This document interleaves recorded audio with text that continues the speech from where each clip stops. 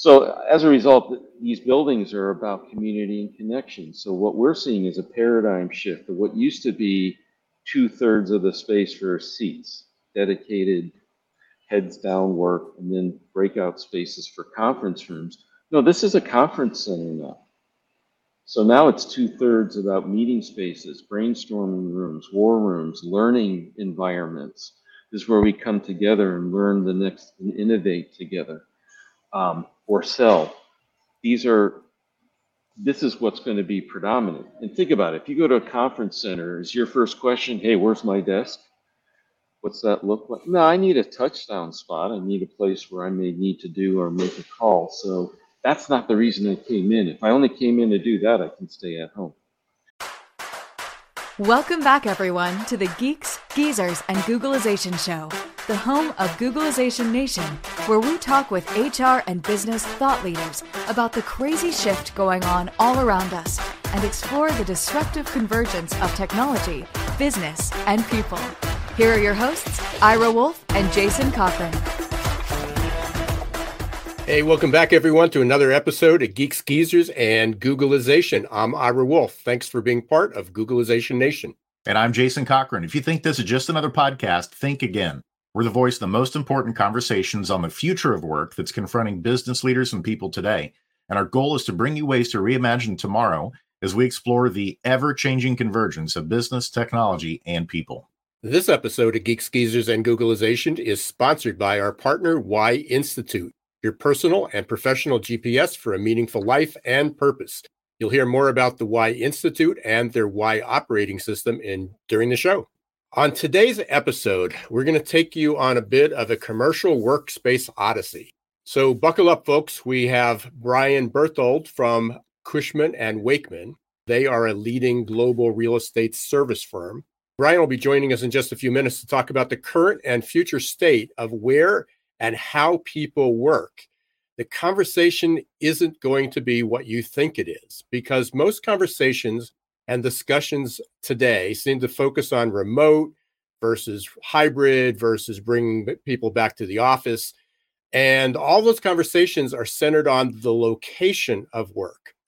But those conversations leave out the big elephant in the room, flexibility. And flexibility means a lot of different things to a lot of different people. And when it comes to the future of commercial workspace, flexibility is about as clear as mud. So what does this mean for future office space? More empty offices, vacant buildings? What does it mean for downtown businesses and that real estate? And what about new workspace designs? Say that 3 times fast. New workspace designs. You're going to want to stay tuned, which leads me right into today's Perfect Labor Storm segment. This is where on each episode we focus on a disruptive, surprising, and worrisome trend that we believe you should know. Here's today's Perfect Labor Storm. Let me share a survey that popped up just minutes before we went on the air. It was released by Quantum Workplace. They surveyed over 1 million workers, and they found that only 10% of the respondents equated flexibility with location, such as the power to work. There are 6 possible flexible work arrangements that workers told Quantum they'd prefer. 5 of them don't require a home office or a corporate office. Flexibility of time, days worked, scheduled shifts, tasks performed, even the who to work with. Now, I don't know if we're going to get into that part, but I'm sure of when will offices be occupied, what days will they be occupied, what type of shifts will be available. This is going to be important not only for the businesses, but also for the surrounding support businesses. This defines our workspace odyssey, and executives and business owners are got to be asking, how does this impact the space where people will work, and what needs to happen to ensure increased productivity and engagement? So we're going to be talking with Bryan about Cushman & Wakeman. They just released a report on commercial real estate, and there's over 1 billion square feet of office space, which will be vacant by 2030 in the US alone. That's nearly 20% of the total workspace. And according to the same report, the concerns aren't limited to just how much space may be vacant. It's also that 25% of that space will become obsolete. And according to Morgan Stanley, the valuations of all that workspace, that office and retail properties, could fall as much as 40%. Yeah, and Ira, Cushman and Wakefield, they're leading the way with a lot of their research and surveys on what does the future of our physical workspaces look like. And this is really important because it sounds like the clock is ticking on this next domino falling in the chain reaction of events that are surrounding the future of work. When I first met Bryan just a couple months ago and we had a conversation around this, he totally enlightened me. I know this is going to come as a shock, but I am not a commercial real estate expert. Bryan is. And so having him, along with all of the resources and supports from Cushman and Wakefield, bringing those insights today is going to be really helpful. And, it got me to thinking, just this last weekend, I started watching the Back to the Future movies with my two older sons for the very first time. And I totally forgot that the opening scene for the first Back to the Future movie, the opening scene is a Rube Goldberg machine that Doc Emmett Brown had at his house. When Marty shows up, the machine is designed to ultimately open a can of wet dog food and dump it in his dog's bowl. And the dog's name, cleverly, is named Einstein. For those who maybe haven't heard of the term Rube Goldberg machine, I can guarantee that you've seen one before. The term is for things that are popular. You see them on social media, where something like starting a stack of dominoes that then hits a bowling ball that goes down a ramp. You get the picture. All of those things happen, and it turns a simple task into an overly complicated chain of reactions that it takes in order for that simple task to be done. So that's the opening scene in Back to the Future. Now, part of the reason that it's so fascinating to watch these Rube Goldberg machines is because they're taking something simple like opening and dispensing dog food in a bowl, and they're making it way too complex. And doesn't it kind of feel like that's where we're kind of what we're doing right now with the future of work to a certain extent? It feels like we're maybe making things a little bit harder on ourselves at times by trying to hold on to the old ways of doing things. In this case, maybe mandating people back to the office simply because it's how things were done in the past.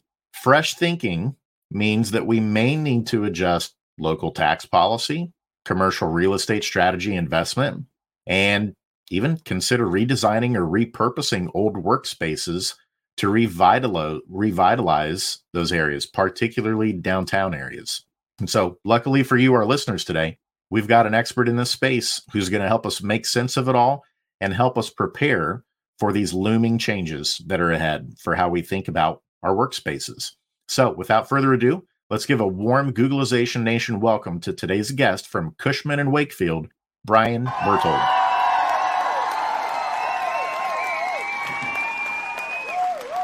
Yeah, standing ovation, Bryan. Thanks for having me.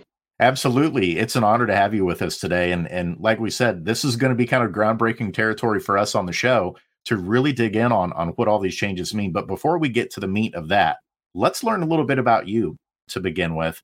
How did you get an interest in this area? And tell us a little bit of what you do at Cushman and Wakefield and how you are helping lead the way and how we redesign and rethink our physical workspaces. Sure, thanks. I only have an hour, right? That's right. So my background, I'm a licensed architect, the old-fashioned kind of drew buildings and what have you. And I joined Cushman about 8 years ago, more focused on workplace strategy. My background was design, strategy, and really creating a lot of bricks and mortar solutions for clients. But one thing that I realized early in my career and in worked through numerous banks over prior to coming here, is that in the real estate world, we focus on the bricks and mortar. We focus on the desk, the conference room, the tech. And there's not a lot of training and understanding of how we actually impact the people that we serve and we're producing these solutions for. In fact, as an architect, I designed many schools, and I realized after the fact, I never interviewed a teacher or student while I was doing it. Shame on me. But as I was working in various banks, I realized that HR was doing their things. We were in real estate. Tech was doing theirs. Maybe they were talking to the business. Seldom did they talk CFO language. And I just took a step back and said, I'd like to know, I'm an analyst as well. I'd like to know how we're actually impacting the people. So I actually want to turn all these things into KPIs, data, and insight and replace the subjectivity that often business leaders have of what they think is going on by actually getting into the hearts, minds, and souls of our people. So that was something I was actually doing off the side of my desk when I first got here, and that has morphed into the creation of a product we call Experience per Square Foot, where we can actually use employee sentiment to understand, hey, what's going on with design or technology or the services and amenities or the value of a location. And for the first time, actually measure the experience of people, not just all the stuff we give them. And that's turned into a role, believe it or not, I started in April of 2020, focused on a global workplace experience role, leading that for Cushman. So my focus is understanding human behavior to solve business problems for clients and the study in aggregate, what's going on here? What have we learned through the pandemic? And replace that subjectivity with real, true data and insight. I love that, Bryan. And of course, Ira and I, we love talking about human behavior too. And so we're going to be excited to dig into this report. I'm curious, just off the top here, were there any things that came out in the Cushman and Wakefield report recently in terms of demographic differences or things that maybe surprised you of how the typical American employee thinks about the workspace? Well, it's interesting. In fact, we've been reporting in aggregate on the global results, and we just stepped back to say, hey, maybe are there regional nuance? So let's take attendance, for example. And I thought this was interesting that here in the US, the Americas in general, 53% of people still want to work remotely. And our definition is, I want to come in less than 1 day a week. And then when we moved over to Europe, we found 43% of those people want to be hybrid. That's the majority. They want to come in a day or two a week. And then when I went over to Asia Pac and looked at the data there, 63% want to come in 3 or more days a week. And what's interesting is the differences. So if I start to unpack what's going on in Asia, we have like a third of the people said there are better workplace setups in the office. There's better tech in the office. It's easier to focus in the office. That's actually the conversely true for the other regions. They're saying my setup's better at home, focus more at home. So we're finding, hey, they have the same drivers, but the drivers are actually for leaning in more to the office. So I think as we start to unpack this and learn more, we're still seeing a predominance of people wanting to work remote in the US. Now that's driven, majority of the reason is 70% of people are worried about the commute. That's the biggest pain in the butt. We don't see it at that high level in the other regions. And they find it easier to focus. They like the casual environment. And chances are they have good tech and setups at home. So the commute keeps rising to the top. But the reasons for the office, what's missing, it's all about community and connection. So what they do want to come in for is to socialize, to collaborate. And it's not just the work. That's, I think, one of the dilemmas we've seen in our data is in a virtual world, we just talk about the stuff we do. Usually with, sorry, I'm late and I got to jump to another call. Well, in the office, you have that pre-meeting, that post-meeting. How was your weekend? Socializing, overhearing conversations, that kind of serendipity that can happen, and building your relationships. We tend to start narrowing in into the silo of the group we work in, and don't really get exposure to our leaders, to other ways to get mentored and learn. So these are things that we're saying they want to come in for those reasons. But yeah, here in the Americas, overcoming the commute is probably the biggest hurdle. Hey, Bryan, I had a couple questions from things you just said. So on where people work, the geographic impact of where people work. So it sort of reminds me of going back 2 years, maybe 3 years when we first went into lockdown and everybody went home.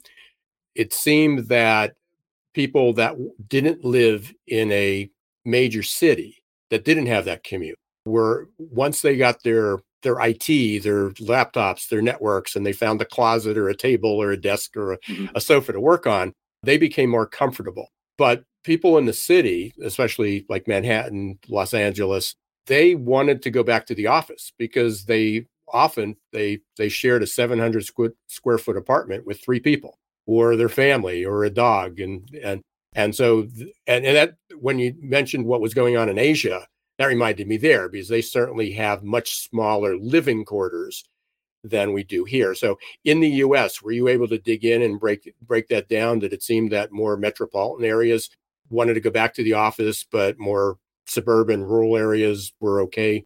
Actually, we found it almost the reverse Wow. because the commuting was a lot easier in the suburbs. That wasn't an issue. Whereas people didn't feel safe. A lot of people relied on public transportation to get in.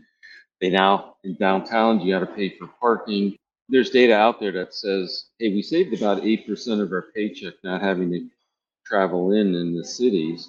So that's something that you got used to. Now having to pay for all that and pay for dry cleaning and parking and all of that is something, a hurdle to overcome. Yeah, but in the suburbs, we saw them picking up and starting to come back at a faster pace. So I think the cities and urban areas have to overcome that public transportation and the higher cost of the commute. Yeah, interesting. And I want to go back and really dig into what you said. I love this concept, the experience per square Experience per foot. square foot. Yeah. Yeah. Jason and I talk about this all the time. I've got 5 speaking engagements coming up. Everyone's is focused on employee experience and how to improve that. But I love this new metric, and I'll definitely be including it. So can you tell us a little bit more about that? I mean, how do how do you measure employee or the experience per square foot? Yeah, and the per square foot, I would say, is a reference to say this is about your work environment.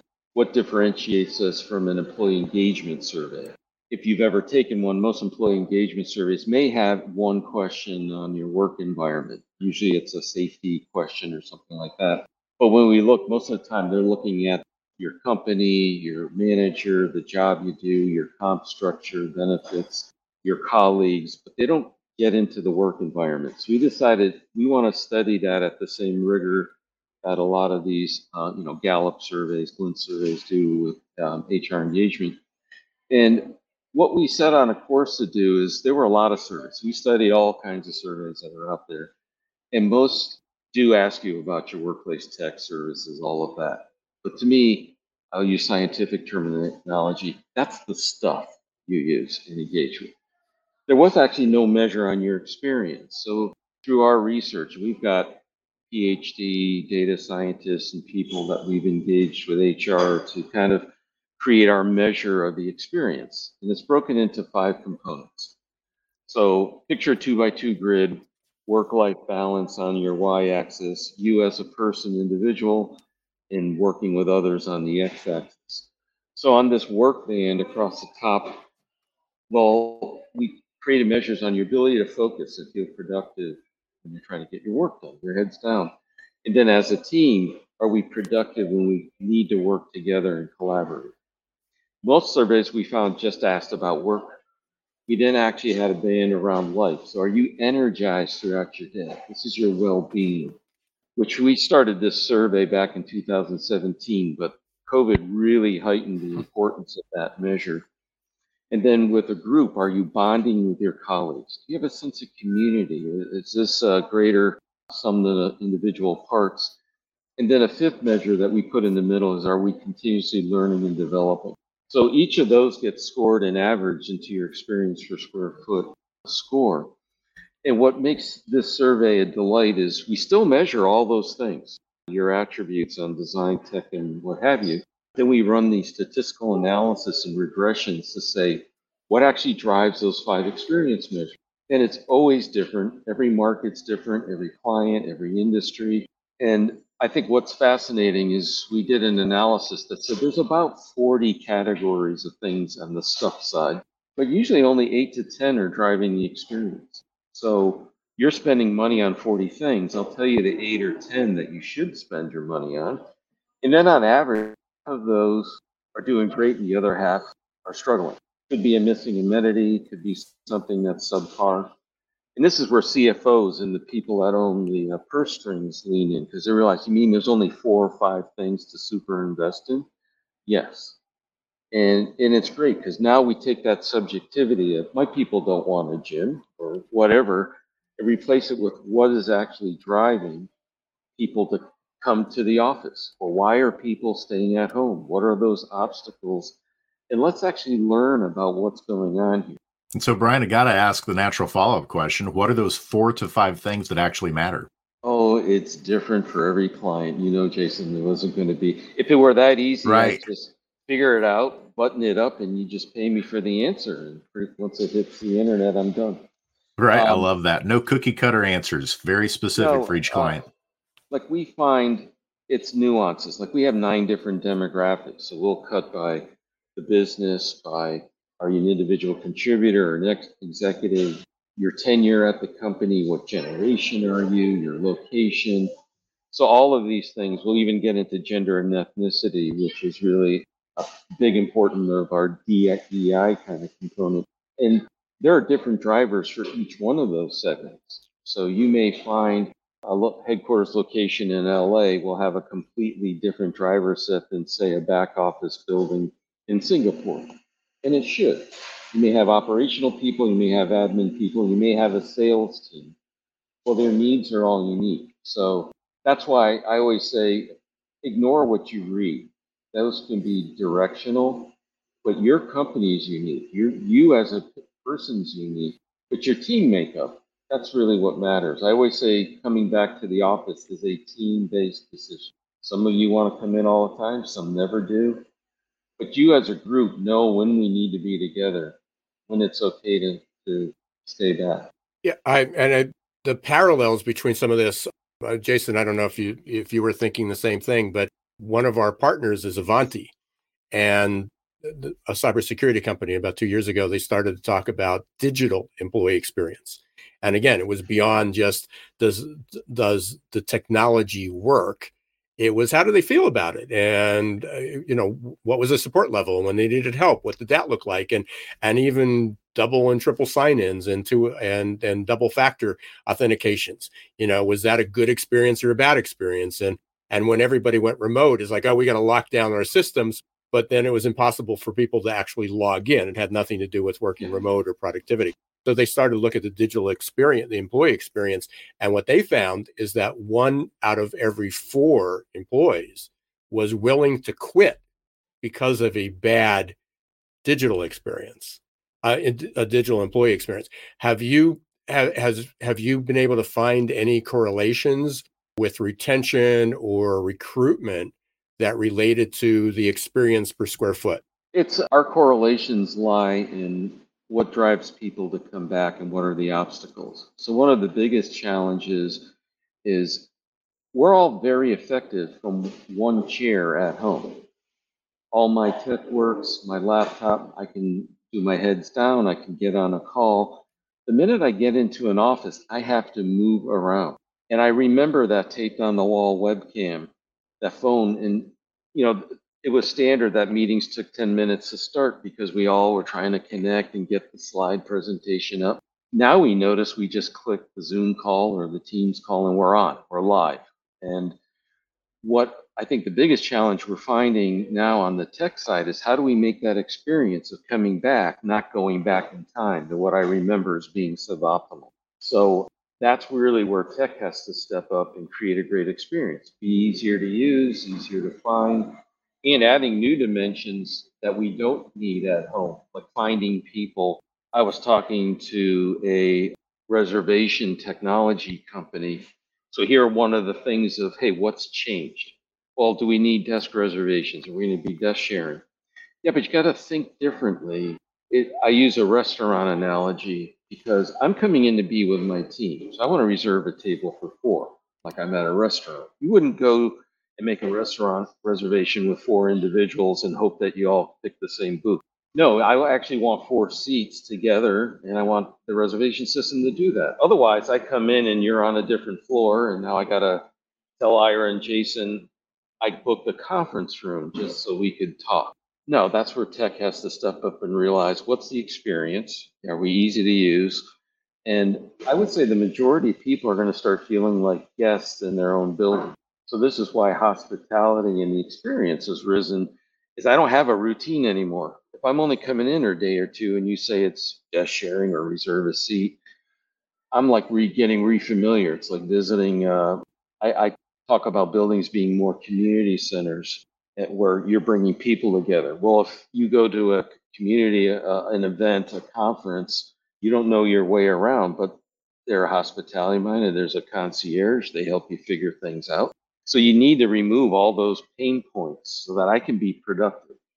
I will say the number one thing that people look for are productivity factors when they come in. So I'm being asked, hey, what are the right amenities? What's the right food? What should we feed people? Is free parking?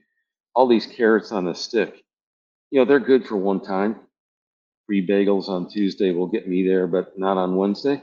What I found is, and it's interesting, like we've had a few clients in a row where you better have two monitors on the desk. That's a deal breaker. Oh, the tech in the conference room, the video hookup better work with Teams and allow us to take outside people and the people in the room. I better have an ergonomic chair. People want to be productive as a group, and when they do heads down work, when they come in, the rest of it is tertiary stuff that's nice to have, but it's not going to. People realize I'm very effective at home. I say I can do my job description at home, so why would I come in? Yeah. And to go with that, Brian, I recently saw some studies that said on average, what the typical American is saving in time is around 70 minutes per day of drive time, is what the typical American was driving to get to and back from work. But the other interesting thing with that was the question came up of, okay, can we find out what are they doing with that extra 70 minutes? Turns out the majority of it they're using toward work. So they're actually putting it back in, reinvesting it in the work that they're doing. And you would hope that, the more we all kind of get used to this, the more we have better supports in place, that this will help improve efficiencies and productivity for people as they're working from home. And I'm going to send it back over to you, Brian, because I can tell you've got something you want to share there related to that. Oh God, there's a lot I can unpack with that one. So I'll give you some headline data points, and then I'll match that to the points that you're making. So overall, we've got these common myths that we hear, and I'll kind of work here to dispel them. So the first is we see mandates are on the rise. So let's get all our people in. Let's try to do that. And Ira, you were talking about flexibility. Okay, this is huge. When we measure our experience per square foot, workplace experience insight, we find that there's a 27%, we find a 27% drop in the workplace experience when you try to dictate what location people should work from. So if you say, I need you in the office Tuesdays and Wednesdays, that experience drops 27%. It drops another 28% if you actually tell them when they have to work. So you mentioned time, days, shift, all of that stuff. Yeah, if you start to tell people when they have to work and where they have to work, it's an easy button for leaders to think that'll get attendance improved. But the negative impacts on my experience, we're seeing about a 25% drop in employee engagement when you do the same. So huge risk there. But what we have found with productivity over time is it never moved. Productivity has pretty much stayed constant. But if you ask people, they say it's about 75% of people saying they're productive. 2/3 will tell you they're working more hours. So to your point, Jason, what are they doing with that extra time? It's a work-life balance problem that when we're at home, we tend to work more. We don't know when to turn it off, which is interesting. Pre-COVID, I used to have leaders when we tried to build telecommuting programs saying, well, how do I know they're working when they're home? And it's like, no, you got to worry they're working too much. And the data is just proving its point. And the repercussions on this, and this is probably my most worrisome, what do I worry the most about, is our well-being. So just to pick this apart, 73% of people in 2019 said they had a good sense of well-being. This is mental health, physical health. It went to 55% in 2020, 46% in 21, and last year, 39% of people report having a good sense of well-being. So the extra hours, not being together, not having that FaceTime, not learning, not doing all those things outside of just the routines, it's taking its toll on people. And at the end of the day, I think that sense of caring, you mentioned caring, Jason.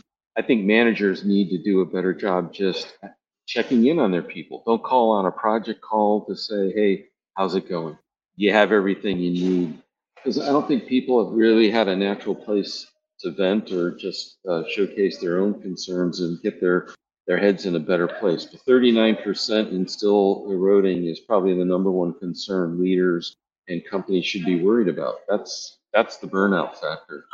You're speaking our language there, Bryan. I've been trying to get that message out for a long time, and I appreciate all the data and the research that you're providing, which also cues this up for the next segment. We're going to take a short break here.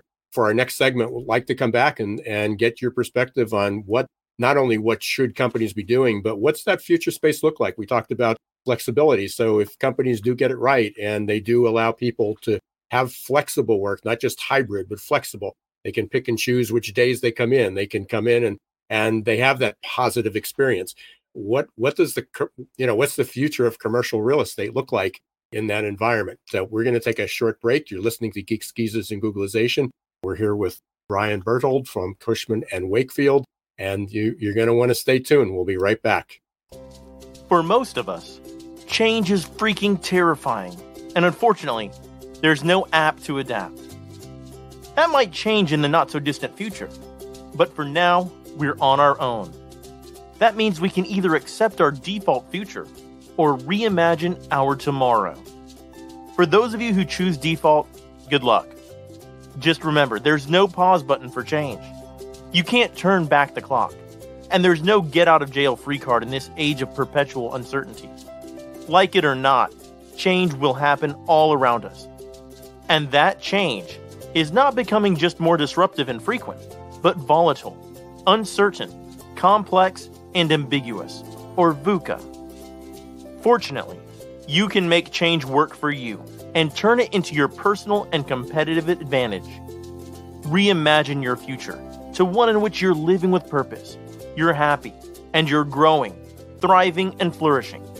If you're ready to rewrite your next life chapter and regain control of your destiny in this never normal world, your journey starts here. Contact the leader in adaptability and making change work for you, your team, and your organization. Ira S. Wolf, adaptability.expert. There's a certain kind of coach who believes what we believe, who leads people to greatness, who gets people unstuck, who unlocks all of your passion. A coach who helps people discover what drives them, to tap into their superpowers. That knowing your why is the first step to untap potential, to focus, to breakthroughs. A coach who's looking for a better way. Are you that coach? Hey, welcome back, everyone, to Geeks, Geezers, and Googlization. We are talking about the commercial space odyssey. What's happening to commercial spaces? And we've had a fascinating conversation waiting for Bryan Berthold from Cushman & Wakefield to come back. And Jason, the experience per square foot just blows me away. I think we were looking for different types of metrics over time. And again, that's a new one to me. It seems pretty obvious, though, and one that might get the attention of CFOs and CEOs and basically business owners and executives when they're trying to measure what can you do for recruitment and retention. No doubt. And Kate Lister comes to mind, a friend of ours of the show, a Global Workplace Analytics. We're going to have to get this over to her also, because I think there's a lot of overlapping conversations in trying to help senior level leaders understand what they're going to do with physical space and how to make use of it. I mean, I was just blown away by what Bryan just shared before we took the break there on combined. If you take the freedom of when to work and where to work, if people feel like they don't have that choice, their experience drops 56% just with those two things. And so as he was sharing all those things with the experience per square foot, the one word that was sticking out to me is autonomy, freedom. Like ultimately, that's what people now in the future of work are looking for when they're working and they're looking for an employer, is they want that flexibility and freedom of when to work and where to work. So I was just totally blown away by that. But Bryan, before we went to the break, welcome back. Ira teed up, another part of the conversation that we want to get into also, and that is We kind of have this $1.5 trillion of commercial real estate loan debt that's coming due by 2025. That's way more than anything I understand about commercial real estate. But how concerned should we be about that? And ultimately, what should leaders be thinking about as those rents are coming due and thinking about the workspace that they need? Oh, it's the $1 million question, or I guess the $1 trillion question, as you put it. Yeah, I think the challenge we have, and we've never been through such a transformational time, because chances are anyone's work environment pre-COVID, the way it's been sitting there, is not meeting the needs of tomorrow. So first, let's talk about what does tomorrow look like, and then how do we overlay a portfolio on top of that? So there's kind of this trifecta of what's happening. Businesses have changed. So in some companies, they're shifting their labor around. So they've enabled virtual work. They're thinking now of a workplace ecosystem, which is the office, third places, could be flex space, or remote working from home. So where does it make sense that maybe there's certain types of jobs that can stay at home? And if so, let's find high quality labor in a lower cost market than maybe where we've been in the past. So labor is moving around. And then you look at the portfolio. Where should those locations be that can ease the pressure on commutes, be in a desirable neighborhood? Got this whole work-life balance equation of people preferring to have a walkable life where they can live and work in the same zip code. And then lastly, what's happening inside the building? And that's where we're trying to help clients better understand what's the transformation with the inside of, and how do we need to adapt. So one way of thinking about it is the primary drivers of what are those reasons people would come in. I mentioned to socialize and to collaborate, but we're also finding people that come into the office 3 days or more a week have a higher well-being score. They're getting more time off from work, better work-life balance. And I think it's because, they close that lid on the laptop, they decompress on a commute, they're more present at home, and they're not just continuing to work longer hours from their home. And so they better work-life balance, access to better tools and more robust tools. Again, we'll talk about the digital technology and assuming that those investments are being made.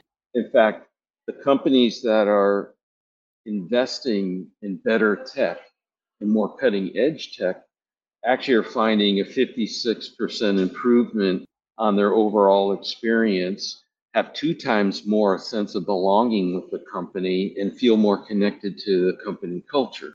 So there's a lot of advantage to investing in the tech side of things. And then lastly, we haven't talked about it, but feeling part of something, feeling connected to your company culture. So how does the work environment do that? But this is a physical manifestation of your culture. What is interesting is about 3/4 of people said they were connected to their company culture pre-pandemic. Right now, that's only at 52%. So only half of the people in our virtual way of working feel connected.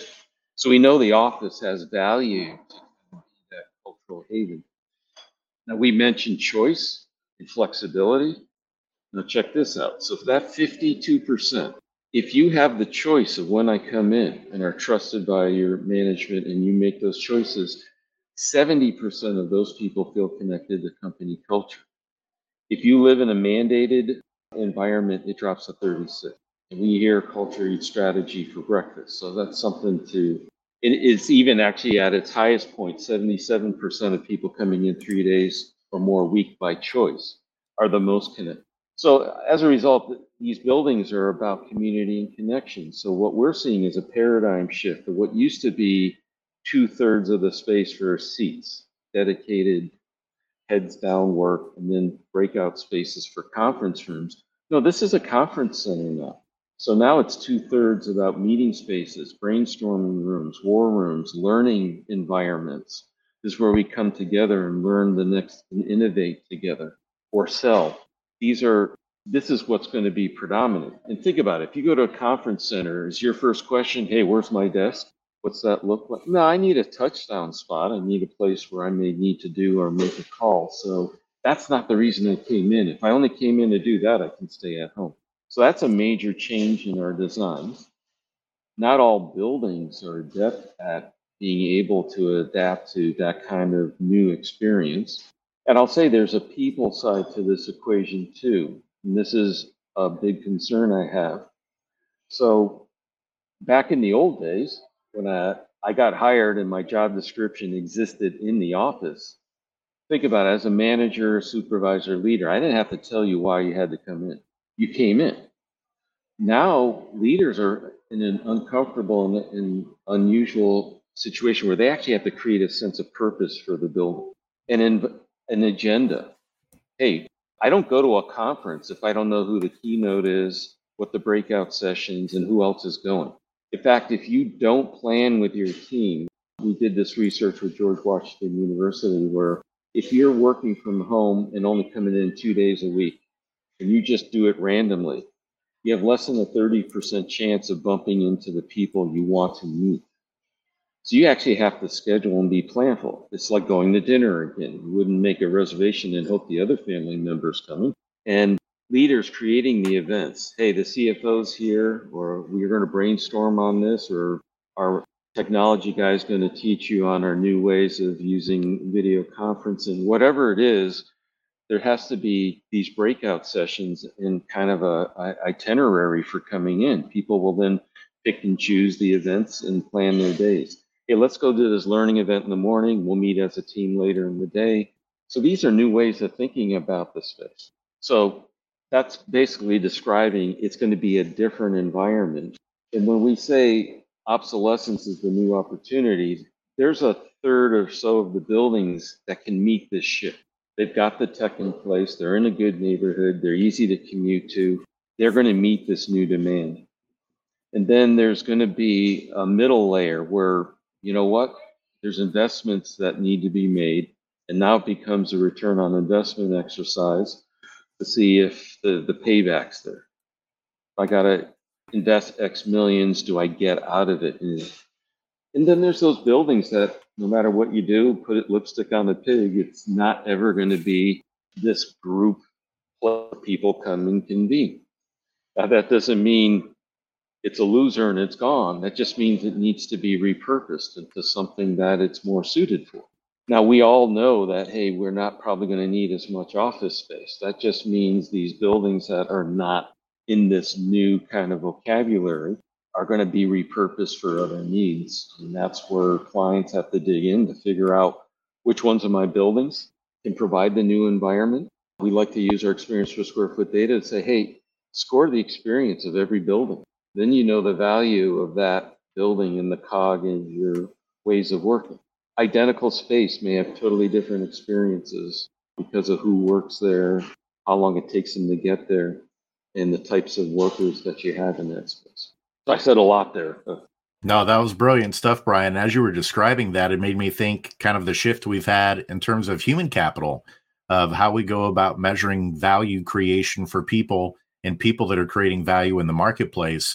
And it sounds like at Cushman and Wakefield, you all are blazing the trail of helping leaders understand what's the value of the workspaces in terms of what it's providing to the community, for the internal stakeholders and things like that.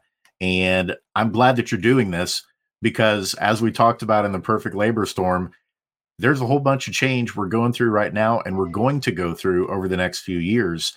The insights and research you all are doing is going to be tremendously helpful for these leaders in understanding whether they need a workspace, how to redesign it or reimagine it, or whether to repurpose it so that we can make sure that we try to mitigate the effects of the $1.5 trillion of real loan debt that's going to be coming by 2025. But I'm going to kick it back over to Ira real quick. I can't believe we're already coming up near the end of the show. He's got a question that we always like to end with before we get to our final couple segments. Hey, Bryan, and I just got to tell you, there's some episodes that I just can't wait to re-listen to because it was like, I know I missed something and I was writing something down and forgot it. And yours is definitely one of them. And we can go on forever. I'm still stuck on that experience per square foot. But here's the question. We threw a lot of questions at you. What's something that you hoped we would have asked you, but that we didn't? Well, I think I started to fill in the gaps if there was something that made me lean into other topics. I'll answer that by just saying, I think the biggest key thing is we used to implement and execute things around real estate, and then we measured as I said, I had that passion for wanting to know how this impacted people. And I think what's unique here is we're starting with the impacts on people first. So what's the existing space? What's working from home?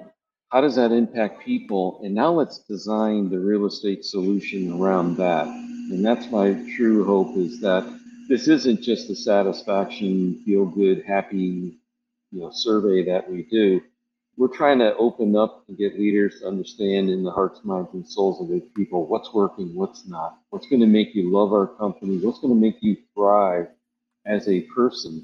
And I think that's something that just drives me. That's my passion, and remove the subjectivity. We're in a day and age with ChatGPT and AI to censor data that it's too expensive to guess and get real estate wrong.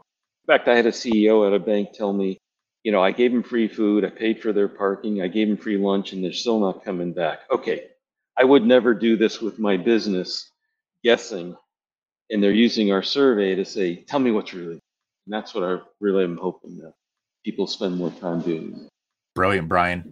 There's so many incredible nuggets here of wisdom that you shared with our audience. And so before we let you go, we're just going to segue into our last couple segments here as we wrap things up. And the first one is called Hopes and Fears.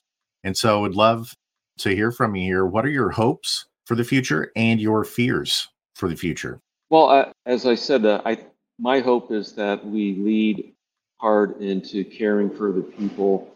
We're seeing health crisis and burnout, and that we really focus that the work can be the number one contributor to poor health, that we really take a hard focus and start with the experience of our workforce, their engagement, be more hospitality minded and caring for them, and creating work environments that do that. That's my hope. And I would say my fear is we just go old school and go back to get your butt back at the office and design things that look pretty in a photograph but aren't functional and are actually hurting us. Because we got an opportunity here. I think you spend less money and you're much more efficient and you know what to do with those leases and your portfolio if you're in tune with your people. And for all of the CEOs and CFOs who are listening to this episode and watching it, yes, this is Bryan Berthold of Cushman and Wakefield. They are in the commercial real estate business, and he's telling you it is bad practice to be mandating people to return to the office. And so we're thankful that as a company that they're leading the vision and helping us all adapt and grow and rethink about this in the ways that we should. And so with that, Bryan, we're going to go into our last segment here, which is the lightning round. Just a few questions. We're going to ask you to get to know you a little bit more. You're not going to get struck by lightning, I promise. These are going to be softball questions just to help our audience get to know you a little bit more on a personal level. So let's start with this one. What's a favorite band or a favorite song of yours?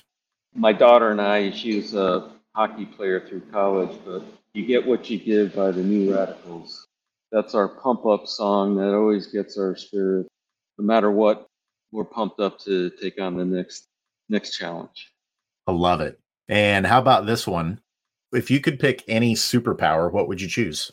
It's interesting. I had somebody, I thought I'm strategic and I do all this, and they said, hey, what's your superpower? And they're like, you're Spider-Man.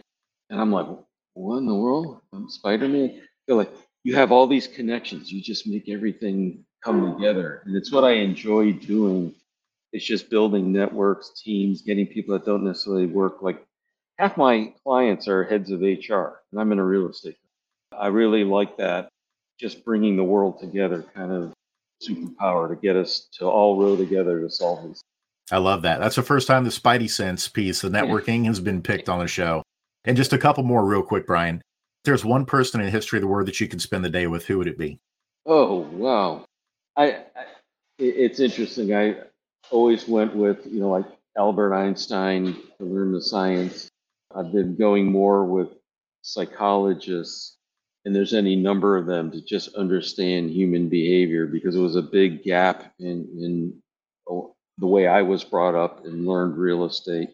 So whether it's Freud or whoever you want to choose, learning from all of them, it's opened up many new ways of thinking for me. I love it. And you're right in my wheelhouse. I definitely would love to spend the day with Freud. No telling what would happen with that. And then last one here, Bryan, what would be your biggest pet peeve that you see people do that just gets underneath your skin? Well, being focused on human behavior, to me, it takes listening and understanding. My biggest pet peeve are, I know why. I think that people that don't listen and think they know the answer. I have lots of stories. I constantly am surprised with my survey. Just one to kind of showcase. We had in LinkedIn over in Asia and Hong Kong, they asked us, hey, can you add a question if they like the showers? Sure, we'll add in. But what was surprising to me is they liked the showers, but we found all the people using them, their focus scores went down, their concentrated work. And we're like, what? I actually talked to a neuroscientist and he said, what temperature is the water? And I'm like, oh. And sure enough, we found the water was too hot.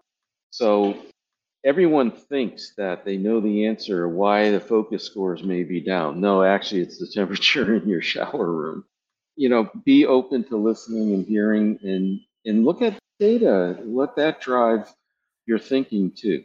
There's a lot we can learn from all of this, and it's never what you think. So well put. And all I can think about too now is how popular all of these ice bath therapies are. Every time I hop on LinkedIn or Twitter or Instagram, it seems like every other picture is someone hopping into a tub of ice. So I'm going to have to figure out what that's all about too. But Bryan, we can't thank you enough for being with us today. Again, Bryan Berthold of Cushman and Wakefield. You can learn more about the company and the work that they're doing, helping us think about the future of workspaces by going to cushmanandwakefield.com. And then also we've included in the comments a URL that you can go to learn more about their experience per square foot survey. Bryan, thanks again for being with us today, and we'll definitely have to have you on again in the future for a part 2.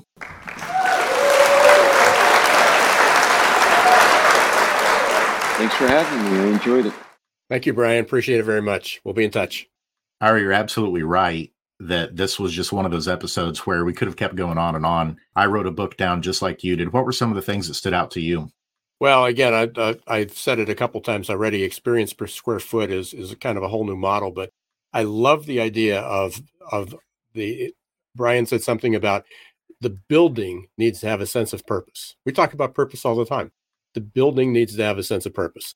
Fits right into what we talk about with why and discover your why. And what it builds is connections. I mean, your whole foundation is the 4 principles of connection. How do you build that connection without that? And we overlook this, but and this was the one thing that hit home. We can talk about collaboration, going back to work, having better teamwork, the digital experience and all those things. But Bryan mentioned this lack of serendipity is why people need to come back to work. But the problem is companies have structured work so much that they actually took some of that serendipity away. So it's how do you bring that back? How do you bring that culture back? So again, so many things interweave, but I think looking at the future of commercial space or office space, could be small, big, of a conference model, that I never went to a conference and said, where's my desk? Right. That's such a good point. Yeah. I mean, just like you, there were so many things today. The 2 I'll just share real briefly that are going to stick with me. He mentioned only 52% of people feel connected to the organization. And obviously you referenced it. We talk about the 4 principles of connection, our proprietary framework for how you build purposeful and meaningful cultures. You have to build connections that help connect people with themselves, with others, their role, and also with the organization, which includes the physical workspace. And they're doing tremendous work in that area. And we need more organizations to become aware of this. And we'll certainly be doing our part to share this with our community, because this is the direction we got to focus, is helping to understand how we design workspaces that fulfill that promise of creating purposeful and meaningful work cultures. And then the other one was just in terms of how many buildings right now are really prepared for the future of work. And by future of work, we're talking just like this decade, like by 2030, it sounds like he was saying roughly 1/3 of buildings kind of have the infrastructure to be able to do that. And the rest of them, there's going to be a third that needs some tweaks or upgrades. And there's going to be a third really that's like obsolete, where it's just going to have to be completely gutted, redesigned, and things like that. And so thankfully, we have Cushman and Wakefield out there that's helped leading the way to make database decisions around that to help executives understand how to utilize that workspace. But we can't express our gratitude enough for Bryan joining us today and dropping all of those insights. But until next time, Googlization Nation, if you haven't liked and subscribed to the podcast or left us a review, we'd appreciate it if you did. And until next time, I'm Jason Cochran signing off. And I'm Ira Wolf. Special thanks to Y Institute for partnering with us and sponsoring the episode. Thank you for being part of Googlization Nation. And until next time, don't let the shift hit your plans.